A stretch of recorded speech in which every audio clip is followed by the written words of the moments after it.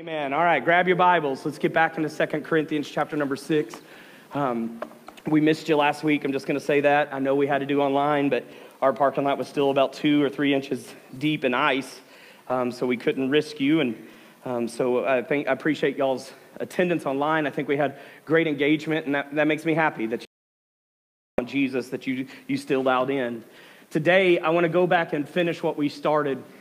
I'll just say the past weeks have been a really difficult time in our lives. I know many people this week. I've been on the phone with them, a lot of text messages. Wade and I were texting not about anybody individually last night, but he was just saying, brother, my phone's been blowing up all day. There are people going through it. Marriage is under attack. There's a lot of battle. I firmly believe there's a reason why. I think in one of them is we're taking steps towards God in faith.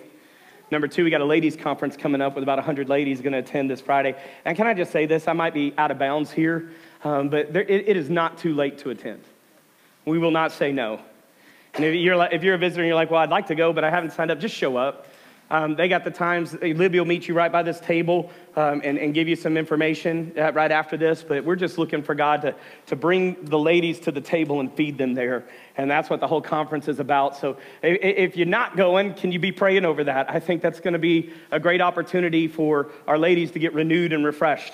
I watch my wife work circles around me daily. She's the stronger one. And a lot of the things we're able to do in ministry is because of her sacrifice. A lot of the battles we face in our life, she takes head on. I work outside the home, and she takes on autism head on. She takes on raising children head on. And I think sometimes as men, I'm going to be honest, I'll speak for myself, I won't speak for you. We lose sight of everything that our spouses do. And I'm excited about this. I'm going to be a little bit selfish. I'm praying for her. That she gets a renewal and that she's actually speaking at it. So she's almost thrown up about 20 times in preparation. I keep getting this text saying I'm going to puke. And I'm like, okay, all right. And I don't know whether she's sick or what's going on, but, you know, I always like this. One thing my mom told me a long time ago that's always stuck with me. I remember when I first started pastoring, I called her and I said, I don't know why it is, but every time I get up to speak, I get so nervous that I feel like I'm going to throw up. It's one of the reasons I can't stand still in a sermon. It's one of the reasons I have to move around. It's not, public speaking is not my favorite thing. And then speaking on God's behalf, that's a heavy load. And so I'll never forget my mom saying, okay, son, I'm going to pray that you never lose that. And I'm like, what? She's like, I'm just going to pray that you always stay reliant on God and that you realize that you can't take the stage without him. And so I'm praying that my wife stays nauseous, all right? So that's what we're doing, all right? But I'm excited to see what God does there. Through this, I want you to bring your mindset to this passage. 2 weeks ago, we talked about now. Get rid of your bitterness now. Settle your resentment now. Say the things that need to be said now. If anything, I will say I've been a little bit more bold this week than I normally am. I'm trying to not let my emotions get into that boldness, because I am emotionally right now on a roller coaster. How many of you have ever been there, or maybe you're there right now? You know what I mean? We would call that emotionally unstable. I think the world looks at it and it says, oh, you're crazy. And it's just like, no, I think crazy is pretending you don't have that. I think sometimes being strong is saying, without Christ, I'm totally weak, but in my weakness, he's strong. And so in there, I don't think it's an accident that we're brought back to this passage, because all honesty, what we're about to read, Paul's about to describe his hardships. Some of the things that he's been through. Matter of fact, in chapter 5 is the pressed, but not crushed, persecuted, not abandoned, struck down, but not destroyed. We actually sing a song about that in Trading My Sorrows, But the thing that we are seeing is Paul's really trying to get the church of Corinth to wake up. And he's saying, hey, look, I want you to trust what God is doing in our lives. He is in a post-crucified Jesus, risen Savior church culture that really wants to believe in sacrifices still, and he's preaching that Jesus is risen Savior, and your salvation normally does not come from your temple or from your works anymore. It comes from God. He is literally preaching a very uncool, unpopular message, and is getting beaten and getting rejected and getting left out to dry. Now, I'm going to say this, and I want you to understand it. Please get it through your heads. The more you become like Christ, the more the world will not accept who you are. All right, now that doesn't mean you get this chip on your shoulder that you're walking around thinking you're like the Terminator that can just take out anybody that disagrees with you. That is not it. But if you're saying, well, why is it that people don't like to talk to me? Why is it that people don't want to hear my message? Because the truth is, we're living in a world that wants a relationship with God that's casual, but doesn't want an intimate relationship with God. And when you get intimate with God and you start reflecting each other, you're going to have some hardship. You're going to have some rejection. But we're living in a world also that makes excuses. And let's not talk about the world, let's talk about the church. We make excuses for why we can't worship, why we can't praise, why we can't go to church, why we can't do these things. And a lot of times those excuses are based on the behaviors of someone else. I mean, the number one thing I hear is I don't go to church because there are hypocrites there. And I always joke, I tell y'all every time I say that, I always say we will welcome another, right? Like, come on, we will allow you in because, yes, there are times we want to be, but we're not. There's times we want to be like Christ, but we're not. There's times we want to say the nice thing, but our flesh gets in the way, and what doesn't need to be said comes out, or what needs to be said comes out in the wrong tone. Are you with me? Come on, I'm not the only guilty person in the... All right, I'm not the only one in need of Jesus today. But Paul comes in and he says this word that really stands out to me, and we'll get to it in just a second. He said, our proof is this. And so I want to preach a sermon today, and if God lets me get through it, it'll be one. If not, we might break this into two, but what's called the proof. What is the proof or the evidence in your life? What shows that God is real in your life? Going to church does not prove you love Jesus. All right, because I've had a season of my life where I wasn't in the right place with my alcoholism in my early 20s, and I would go to church, and then I would go to the bar, and the same people I went to church with would go get wasted with me. Are you following this? Now you're saying, are you preaching against drinking? I'm saying I would get drunk, and that's where the Bible says it's wrong. And here we'd be on Sunday saying God is everything, but at that season of my life, the bottle was everything. When I was hurting, it was the bottle. When I was mad, it was the bottle. When I celebrated, it was cheers. It was the bottle.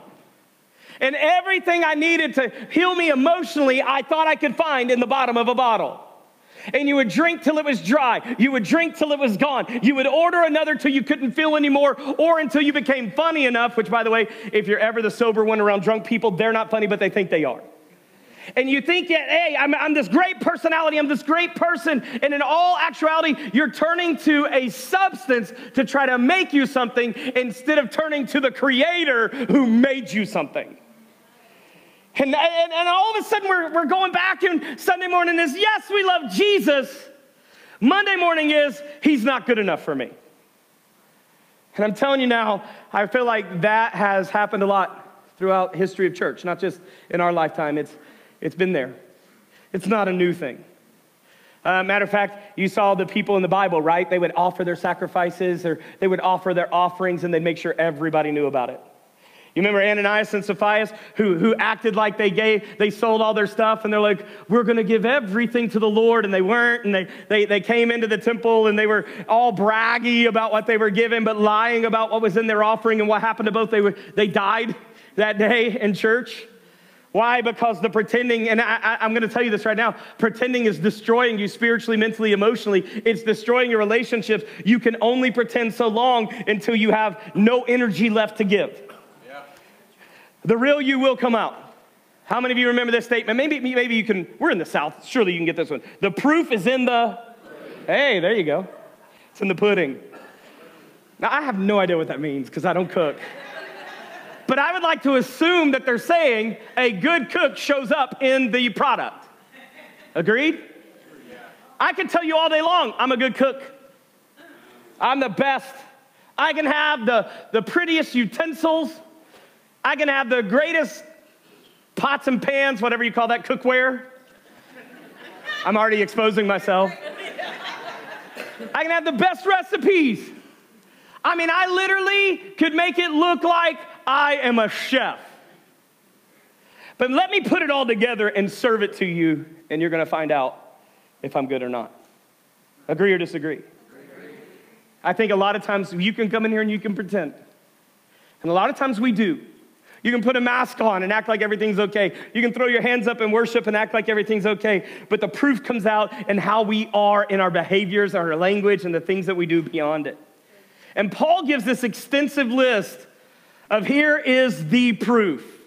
So if you want to prove where you are, I think we take Paul's proof and we start examining our lives and saying, are these ingredients actually a part of who we are? And if not, let's work on how do we get this better.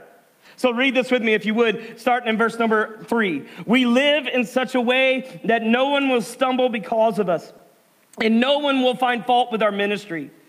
In everything we do, we show that we are true ministers of God. We patiently endure troubles and hardships of calamities of every kind. We have been beaten, been put in prison, faced angry mobs, worked to exhaustion, endured sleepless nights, and gone without food. Number one thing, ready? Write it down. That shows the proof of Christ in your life, consistency. Consistency. Now, he hits 3 different ways here. He's consistent in the way he lives. We don't want anybody to stumble. He's consistent in the way that he ministers. We want to get the good news out. And he's consistent in difficult circumstances. When things are hard, we've been beaten. That's the first 3 verses. Go back to verse number 3. He's saying, hey, I'm showing you this. We live this way because we don't want anybody to stumble. Now, I'm going to tell you, I've not always been perfect at this. I've made people stumble in my life. How many of you say me too? Hey, how do you keep from making people stumble? Hey, you don't trip them up. You don't live false lives. You don't have false identities. You're honest. You're open. You're true in who you are. You try to live peaceably with everybody. You don't point out judgment and condemnation. You literally pull out the hope that is in Jesus Christ. Hey, how do we help people not stumble? Is number 1, we don't fall. All right, can I say this? Stay clean. Yeah, are you going to stay perfect? No. But when you do get dirty, go get a shower in the love of Jesus Christ and the forgiveness that he offers. When it does get nasty, go get it right. Be honest, be open, be real, get clean. It's easy to trip over something that's on the ground, so don't be the person on the ground in front of the people you're leading. How many of you got it? Say got it. Hey, be real with your kids. Tell them you're not perfect. Don't just have a list of what they can't do at 16 and not tell them that you can't do it because I did do it, and be honest with what you did. You don't have to be graphic, by the way. We're not saying be totally graphic. We're just saying be real. Hey, mom and dad did this before they were married and it caused some issues. Don't do it. If we're just commanders of what not to do, then they never see an example. They always see a dictator, and we need somebody that shows us love. I'm glad that the Bible uses this language about Jesus. Not only was he perfect, but in order to die for sin, he could not remain perfect. Did Jesus sin? Yes or no? No, but the Bible says he became sin, who knew no sin, so that we could become the righteousness of God. God's back turning on Jesus was more than just a father's heart broken over the mutilation of a son. It was not being able to look on what he represented as all sin was poured on him. As the bastions of hell, they gnawed on his body. He was sin for us, and God and Jesus cannot be in the same place as sin. And so when Jesus became sin, the earth grows dark, God turns his back, the rocks rent, the earth quakes, and there is separation. You know why that had to happen? Because that is hell. And on that cross, he took hell. He took the separation from us to God away so that you and I would never have to experience a separation from him. So understand this as we're looking at this and we're realizing that God loves us so deeply, we got to realize that he became sin, but he didn't stay sinful. That's a good thing. He died for our sins, but was raised 3 days later. And the same spirit that raised Jesus from the dead lives where, church? Hey, and I say in me, say it. In me. If you're a child of God, it's in you. I mean, I love this. I don't have to sit here and say, Holy Spirit, come down. I just need to sit here and say, Holy Spirit, sit me down. So what you want to do in my life will come out. Holy Spirit, have freedom, have reign, convict, humble, hey, correct, discipline, do what you need to do. I don't want to stumble because when I stumble, others stumble too. I say, hey, so get back up. The godly will stumble 7 times, but they get back up. Is that the Proverbs? So understand that. Going beyond that is, how do we keep from stumbling is we stay transparent. I mean, we show weakness. The worst thing you can do for your employees, worst thing you can do for your boss, worst thing you can do in church, worst thing you can do for your family, just put it, worst thing you can do for any relationship you have is to pretend you have no weakness. I mean, how many of you have ever watched the ball game where there's somebody that's trying to be a hero? And you gotta love their dedication and their passion. But what I mean is they get injured. And now they're no longer 100%. A quarterback twists an ankle that's on the plant foot that he needs to throw. And instead of allowing a coach to take him out of the game, he'll stay in the game less than 100%, trying to win and prove because he believes his ability is the only way possible. Are you with me? Come on.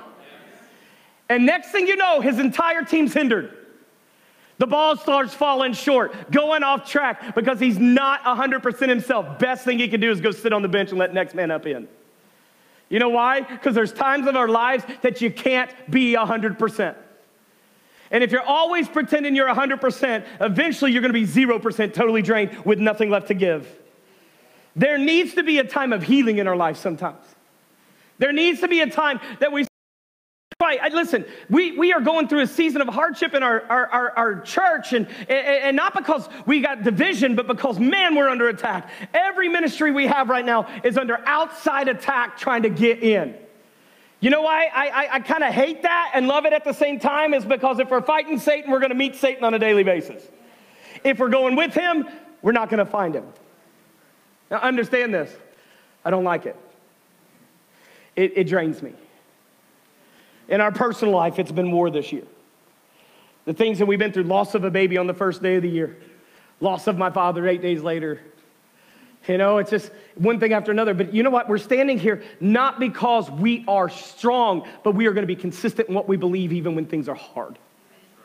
We're going to stand on what we believe even when inside things are rocky.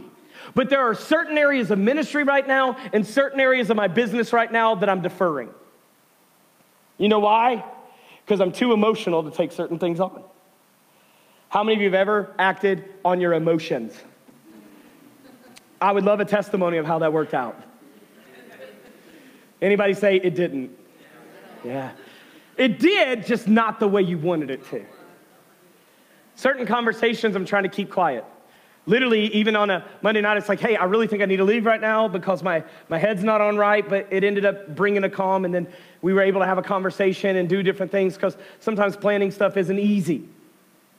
And I don't trust right now that I'm going to have emotional consistency.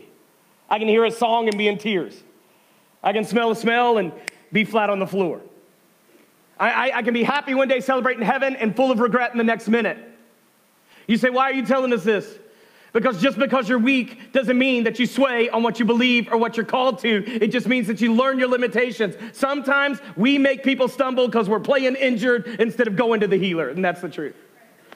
We got an injured ankle spiritually, and we're trying to keep going. And so, hey, sometimes we hear we're going to stumble because of bad behavior. No, sometimes you stumble because you just need Jesus, and you need some cuddle, and you need some coddle, and you need some words of God flowing through your spirit and flowing through your life. Sometimes you don't need to be the one talking. You need to be the one listening. Can anyone relate and say amen to that today? Amen, yeah. Because sometimes we make people stumble, and we would never do that. What is it they say? You hurt the persons that are closest to you. The persons that care the most. You take your bad days out on your children and the people in your home that had nothing to do with your bad day. Don't cause them to stumble. Our counselor is talking about comforting words, right? Comforting words. Sounding like, remember last week or 2 weeks ago, we talked about skunks and turtles, and skunks stink it up and spray when they're mad, and turtles go into the shell, and normally couples have one of each. I met a couple this past week that said we're kind of both. And it's like, all right, that's cool. Just don't be both at the same time, all right? But the thing is what we relate even to that couple is, hey, comforting words sound like this. I don't really want to talk right now because what I'm going to say is going to be bad, but I'm not leaving you and our relationship's not over. I just need to step away. I need to step into the bathroom, and I don't need you to follow me. Now, how many of us could have a lot less regret if we learned where to pause the conversation and say, I'm getting too hot and too heated. Now, we just learned this about 3 weeks ago. So to say that we're good at it is not true. But to say that it's something that needs to be in the mind and put into practice, absolutely. How many of you can honestly say at some point of your life, whether it be through your actions or your sins, or whether through your emotions and your feelings, that you've caused others to stumble? Would you slip your hand up? All right, now make it aware. Hey, listen, the proof of Christ is to say, I don't want to trip you. I don't want to trip you. So I've got to know who I am. I've got to know that I'm right with God, and I've got to watch out for weaknesses and weak days and weak areas, and I got to know where to run. I got to have a refuge, and God is that refuge. We taught our teenagers this past week on the Psalm, I think it's 119, where it's talking about your word is a lamp to my feet. And actually, let's go to this verse. This is the one we use. How shall a young man stay pure or cleanse his life? Ready? By taking heed to the word of God. And what I taught them is, if you read the Bible in a study mindset, you'll see that David writes 7 things he does to keep the word of God in his mind right after that. And he goes through that list, and he praises, he recites out loud, he does all these things, 7 things that he does to keep God's word hidden in your heart. Have you found this to be true? Just because you heard it or you read it doesn't actually even mean that you got it. Ladies, how many of you will agree with me that just because you said it to him and just because you thought he heard it doesn't mean he got it? Amen to that? That's right. I tell my wife all the time, if my eyes are not on you when you're talking, my ears aren't either. If I'm staring at a ball game and you're telling me something, I am never going to remember it. And now I'm getting to a stage of life where I can't remember anything anyway. So now it's take notes and put it in calendars and write it down. And I know some of you are saying, oh, I'm not saying I'm old enough I can't remember. I just got too much on the mind. How's that? Yeah, there you go. All right. I'll let you old people have your loss of memory, all right? Y'all came at me. No, I'm just kidding. I'm not looking. All right, here we go. Let's go back. I got to dig out of that hole. All right, let's get it. Consistency. Are you consistent in the way you live, the way you minister? Ministry says this: I'm still going to give the gospel even on hard days. I'm still going to believe in God even on weekdays. You know, I asked my wife this question. Give my moments. We were driving down the road coming back from, I think, the funeral. Or actually, no, we were coming back from the date when I found out that my dad was dead. And I asked her, I said, do you really think heaven's real? Do you ever have moments you doubt it? And she said, no, because I've decided what I believe. And I'm telling you right now, that's a very real statement. At some point, you make the decision on what you believe, and it becomes unwavering. You dig your roots in because there's going to be dark days. You got to believe that the sun is still shining on the other side of storm clouds. You got to believe that there's hope on the other side of the Jordan River, of the raging seas, the Red Seas of your life. You got to believe that there's a victory on the other side of that screaming giant. You got to believe that those Jericho walls can fall without your effort at all. Just keep praising God, keep obeying God, and keep walking and watch God tear down strongholds. You got to believe and know what you believe. I've tried to remind myself of that. You know, I was telling Garrett this morning, I'm finding myself when I'm in my truck right now, just literally taking my YouVersion app of the Bible. How many of you have YouVersion downloaded on your phone? All right, if not, you can get every version of the Bible on YouVersion, and you can get it Audible for free. Favorite number, free. There's no excuse. The Bible can be in your pocket 24/7. And so I am the king of driving down the road in silence. And I've learned this, that in the silence, especially now, my mind can easily go down the rabbit hole of anxiety or hurt or feelings. So I play the Bible in the background. And sometimes I'm tuned in listening, but all of a sudden, I don't know if you've got this kind of faith too. Have you ever been praying and in the middle of your prayer, your mind start wandering to the problem instead of to the solution that you're talking to? And all of a sudden, I'll find myself going to that hurt place and then, whoa, wait a minute, bring it back to the Word of God. It's easier to bring it back to the Word of God when the Word of God's playing. Does that make sense? It's easy to bring it back to worship when worship is playing. It's going to be hard to get out of a hole of hurt and loneliness with country music. And I'm not trying to tear down country music. That's not what I'm saying. I'm just simply saying what you allow in is going to influence you, and especially in times of weakness, you need to get the right things in. Consistency in what you believe in ministry is important, and then that brings to the consistency of how we are in every circumstance. Got it? All right. We're not going to make it through this. Number 2, look at this.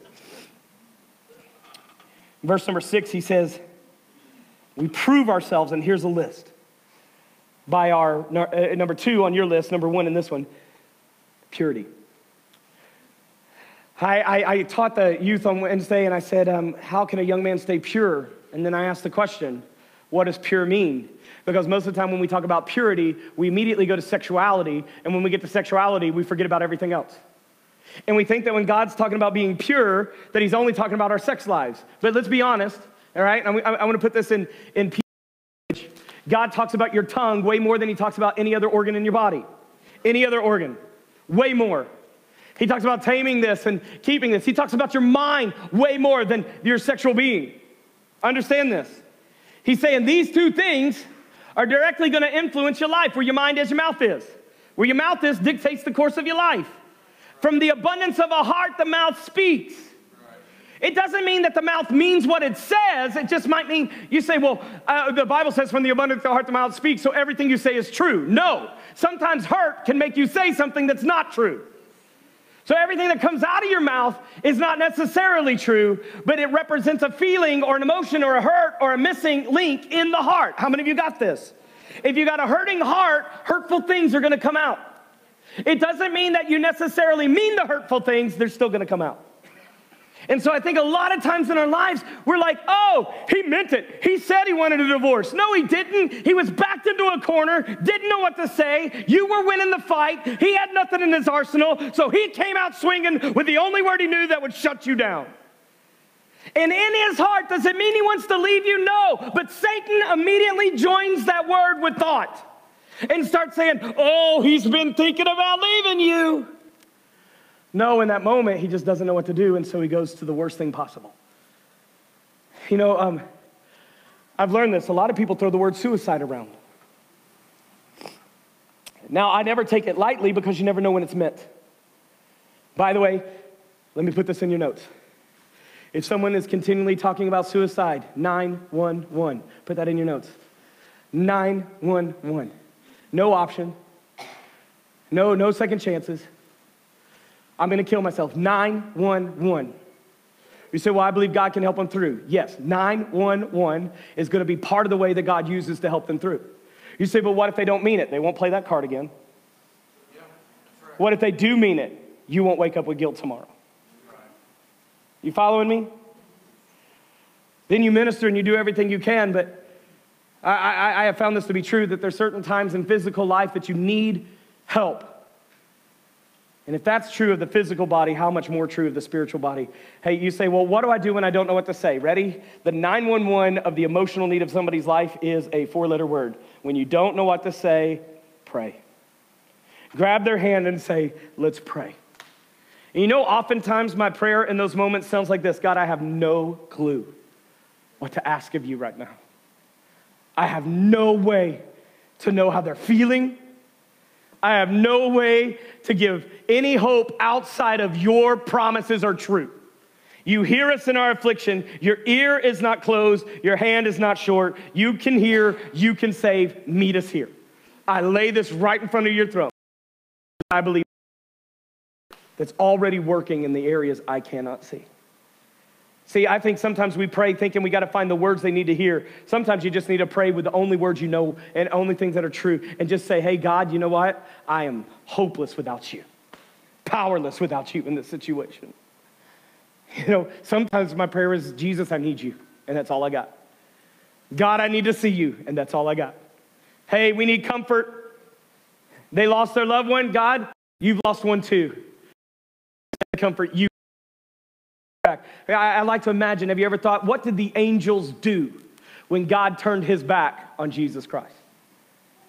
I believe immediately there was comfort in heaven. There was a surrounding of God. And you say, well, where's that in the Bible? It's not. I just know this. The Bible says in Corinthians, in all our trouble so that we can comfort others with the same comfort we've been given of God. By the way, can I tell you this right now? You don't know how to comfort someone until you've been to the comforter. You don't know how to give hope until you have found hope. And I don't know about you, but my only hope, the only comfort, the only solace I have is God has never lied, never will, never changes, and everything he said will happen. That's right. So we lean in. Purity does not simply mean that I'm behaving sexually. I asked one of the kids, it's so profound in what they said. I said, what is purity? And they said, it means that it is the same throughout. What a word. It's consistent all the way through. So let's look at this. They gave me this illustration of gold. How many of you have ever gotten plated? Anybody like that? What's that mean? It's only on the outside. The inside is a totally different substance. Does it have the typical strength of gold? Can it break? Can it flake? Can it chip? Can it eventually turn? The truth is if it's plated, it means it has a symbolism and it still has value. But it doesn't have the endurance and durability as solid. And if it's solid gold, that means it's gold all the way to the innermost part, all the way to the outermost part. And purity, simply defined by one of our teenagers, and very wise in what they said, is being the same all the way in as you appear to be on the out. That what I believe on the inside is what makes its way out. That we're not pretending and not fake. That we love God inside. We love God thoroughly. Man sees the outward appearance, that's the plated. But God sees the what? The heart, that's the core. And pure means, hey, I don't want to just be this in action. I want to be this in belief. I don't want to just act like I love the Lord. I want to believe it. I don't want to just act like I love people. I want to actually love them. I don't want to be a person that looks at you and says, hey, I love you, good to see you, and then forgets about you every other day of the week. All right, here's the thing. If we're a true, pure church, we want God to be known more than anything. God to be experienced more than anything. And we are going to pour him out no matter what, no matter where. And we are more interested in how much you receive God today, experience God today, obey God today, and conform to God today than we are interested in how many of you are sitting in our seats today. We are more interested in you becoming a part of a faithful walk with God than you becoming a faithful member of Grace Community Church.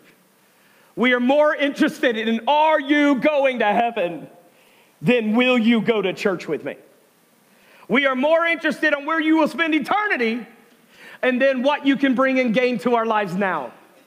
We're more interested in what from the Word of God is going to get put into your life today than how much you're going to put into an offering plate. We are more concerned with your walk and talk and belief system in God than we are anything else. More than a building, more than a project, more than anything we do. We want to see God made known in your life, come real in your family, and change you from the inside out. Because a person that experiences the love of God will change totally. As opposed to someone who just hears about it or feels it. I tell people all the time that come to me and they say, well, I know I gave my heart to Christ, but I don't feel saved. Salvation's not a feeling. Get that out of your head. I had one girl come up to me after a youth conference about 14 years ago. She said, Pastor Josh, I'm lost. I said, sweetie, I was there the day that you gave your heart to Jesus Christ. What happened? Did you not understand? Oh, no, I understood.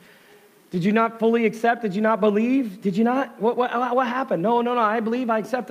He's God. But man, they were standing up there giving their testimonies about how when they got saved, they had this feeling rush over their body and tingles go through them. And I didn't have that happen. That didn't happen to me. I must not have got saved. And I said, sweetie, I'll take your story over theirs any day. Because the truth is, God's not a feeling. And the moment we make him a feeling, we are in trouble. God is a reality. And the moment we accept his reality, we are stable. The wise man builds his house on what? A rock. And when the rains come and the winds blow, he's able to stand. A foolish man builds his house on what? The sand. And when the winds blow and the rains come, what happens? It falls. Hey, I'd rather you believe in God in your core than to throw a hand up in the air, dance around, and act like you do and not have anything real inside you. I'd rather you hit an altar with a total abandonment and forgetting about anybody else in the room than to hit an altar wondering what people think. I'd rather see one person committed to God, totally sold out, that's ready to love him, serve him, witness, and do that, than to have a church of 1,000 people who 999 just are putting on a show and coming to a social club. I'd rather worship with someone who has nothing but Jesus than to worship with someone who is loaded without him. I'm telling you now, we need people that understand, is my love for God pure, or do I just want a genie in the bottle? Do I just want a ticket into heaven, or do I truly love the one who madly loves me? I'm telling you now, if it's pure, it's not changeable. If it's pure, it's got strength, endurance. It will last, and it will withstand the test of time. You know, I believe a lot of people in the last days will turn from their faith because they didn't have a pure one to start with. They love their churches, but not their Lord. And we don't want you to ever be a church that's in love with grace. We want you to be a church of the living King of Kings, Lord of Lords, who's in love with your heavenly Father and thankful for his Son and obeying his Spirit. Are you pure? Are you pure? From the inside out. Have you decided? If you're following Jesus, no matter what, no turning back, right? No turning back. The cross before you, world behind you. I like it. A little thing I would tweak to that verse is, let's get beyond the cross to the empty grave. Yes, I'm thankful my sins died, but I'm thankful my Savior rose. Amen. And I'm thankful I can get back up, you can get back up too, and every person we meet on the face of the planet has a chance of getting back up. I tell you what, the people that are pure in what they believe are the ones that believe in what God can do in other people's lives. Amen. I believe it because I've seen it. As David would say, I've tasted the Lord and he is good. Anybody else in here say me too? I've tasted him, he's good. How many of you tested the Lord and found him faithful? Anybody tried the Lord and found him resilient? In other words, have you ran from him and found that you cannot? I mean, have you cursed him and found his love has no depth, no height, and no end? Have you tried to even make God mad at you only to find that he never leaves, he never forsakes? Have you been the prodigal only to find that the Father was watching, waiting, and willing to restore you at the moment you return? Have you tried the Lord and found he can't be shaken? God is good today. Anybody say amen to that with me? And if we truly believe that, we'll find our consistency. We'll also build out our purity. Maybe the prayer today needs to be, God, there are things in my heart and my mind that I've allowed to become focuses of my worship. Can I tell you, your worry can be your worship. Your stress points can be your worship. The pile of bills can become a worship. I mean, all these things can so easily creep in. One thing I have found is that there's a lot of lives that I've met that have never been addicted to drugs, never been addicted to alcohol, never been addicted to pornography or sexual sin, but they are addicted to pain and they cannot get off of it. They are, woe is me, my life will never get better, and this is how hard it is. Listen, life's going to hurt, and I'm not saying the pain's going to go away, but I'm saying this. Paul said, hey, we have been forsaken, we've been beaten, we have been starved, we have been worked to exhaustion, we have been all these things, but we are faithful. We're pure. We're pure in the things that we do. And maybe the heart needs to be, God, give me the courage to work on this grief. Give me the courage to not live in a woe is me or victim mindset. Satan loves to keep us in a victim mindset. The world's against you. No, the world's against Jesus. You just happen to be caught in the crossfire. The world hates him. Satan hates him, and you look like him. In the image of an almighty God. Invaded by the Spirit of the almighty God. Empowered by the promises of an almighty God. With legions of angels at the voice of God's command, totally at your disposal.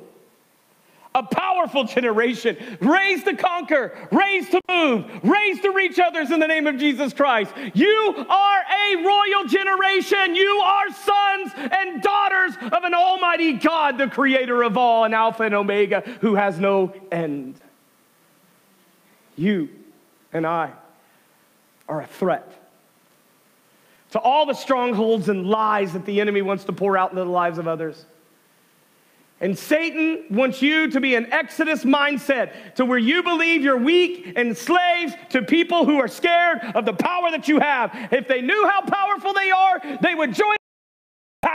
So let's make their lives harder. That's the anthem of hell towards you. But the anthem of God towards you is you are free, set free by a truth that there's a God that loves you, set free by a truth that he'll never leave you or forsake you, set free by a son who died and secured you. You have been made free in God, and all things will work together for the good of those that love him and are called according to his purpose. And Satan wants you walking around me when God's wanting you to walk around saying, not me, not here, not now. I'll be the proof of God, a living testimony of God. And even when it's hard, I'll stay pure in my belief. And even though it's difficult, I'll stay consistent in ministry. We will stand no matter what, because giants fall at his command and waters part at his words. And today, he has not changed. So why are we changing what we believe based on the evidence we've seen?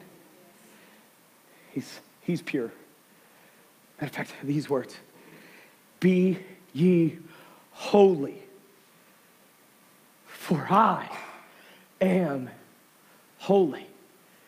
That's not a performance-based verse.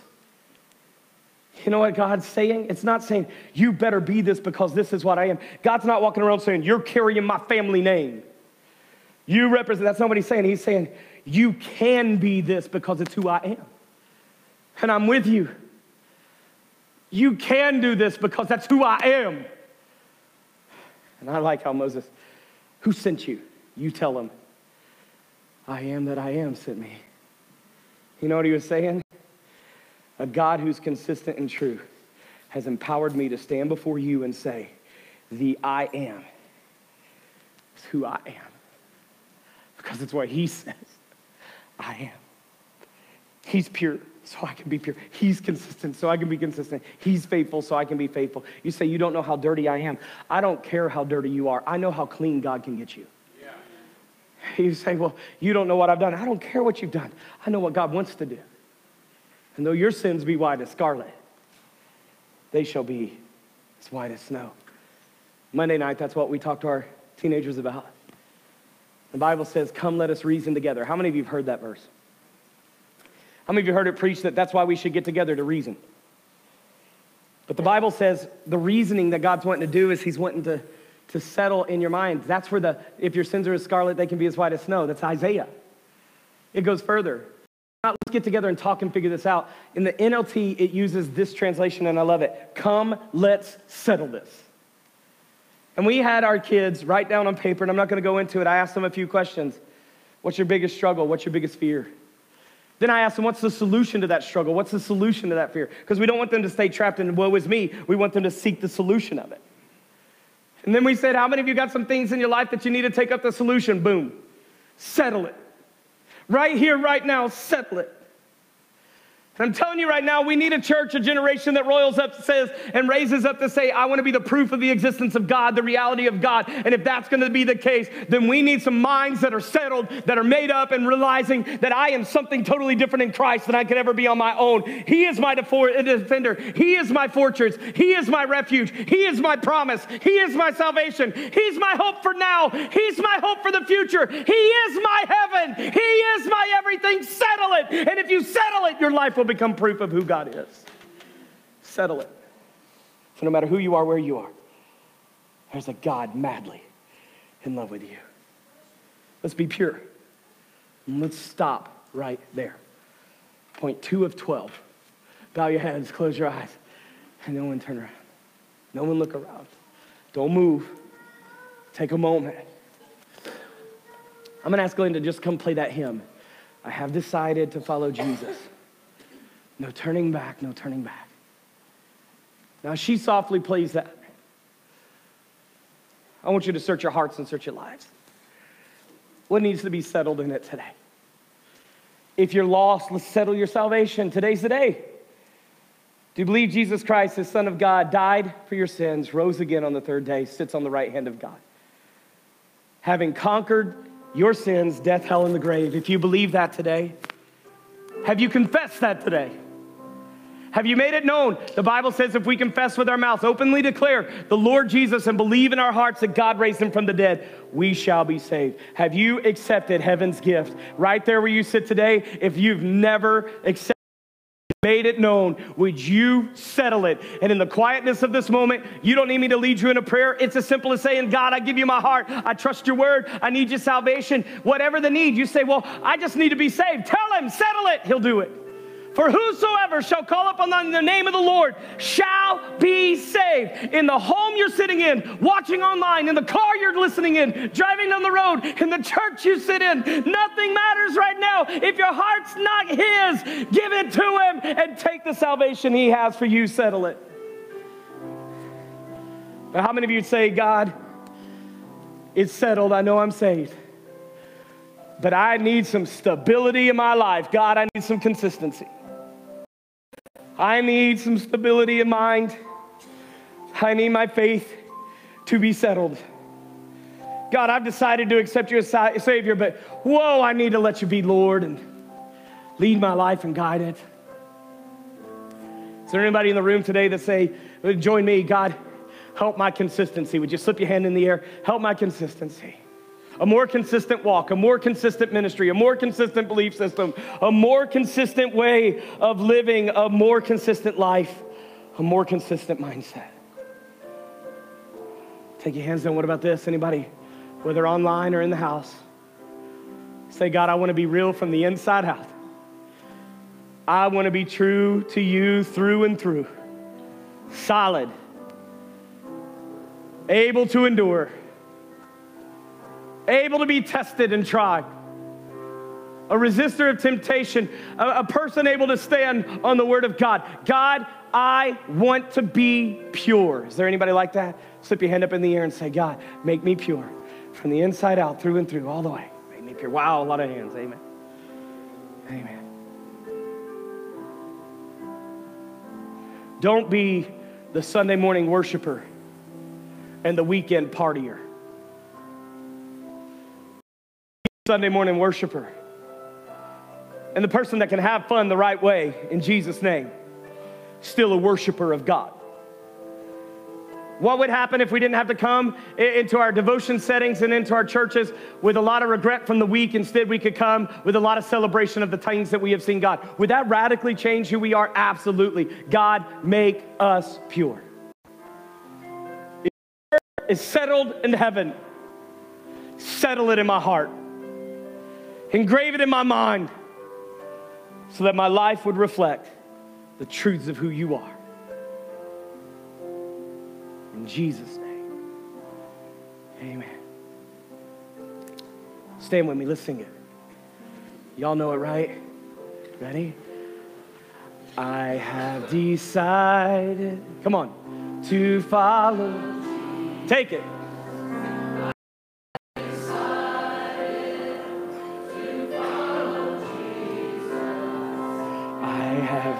Decided to follow Jesus, no turning back, no turning. We wrote a little chorus to this song that says like this, ready? I give myself to you 'cause you gave yourself for me, and I'll live my life for you 'cause you lived your life for me, and I will give myself to you 'cause you gave yourself for me, and I'll live my life for you 'cause you lived your life for me, and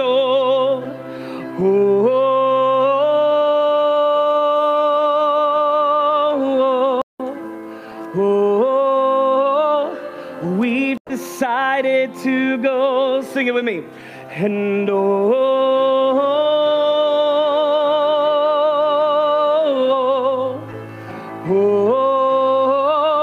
we've decided to go. Let's sing this, and then we'll close in prayer. Ready?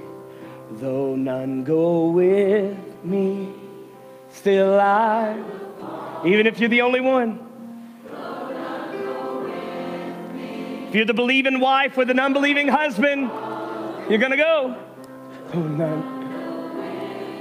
We're gonna believe in what God can do in the hearts of our children. No turning back. No turning back. No turning back. Amen. Grab somebody's hand. Let's close in a word of prayer. Aren't you thankful for a God to us? Amen. I hope your hearts are pierced today like mine has been. Maybe challenged today. Maybe some surrendering today, some self-work. That's why, hey, there's small groups you can get involved into, life groups you can get going. They announced today the launch of a special needs life group. If you are a family with special needs, wow, this is a great avenue for you. Or if you know of someone, 93% of families that have special needs and it can't go to church anywhere. 93%. So one of our prayers, by the way, little glimpse of the future, when Miss Whitney had the vision of the building and the children's church starting, our vision that we had started to grow even more real in our minds, that maybe one day this building consistently turns into a special needs building, not just capturing the autism and the spectrum kids, but also wheelchair accessible and being able to work on special needs and integration. What an awesome opportunity. But here, can I tell you this right now? And I'm going to say this. Whitney might get the loudest amen that we've ever had out of her. Ready? Here it is. We will never be able to move forward into the vision God has given us until we're consistent in the calling He's already gave us. Until we get stable in teachers and people that are passionate about the 70+ children that come every Sunday, forget the future until you're willing to be ready right here, right now.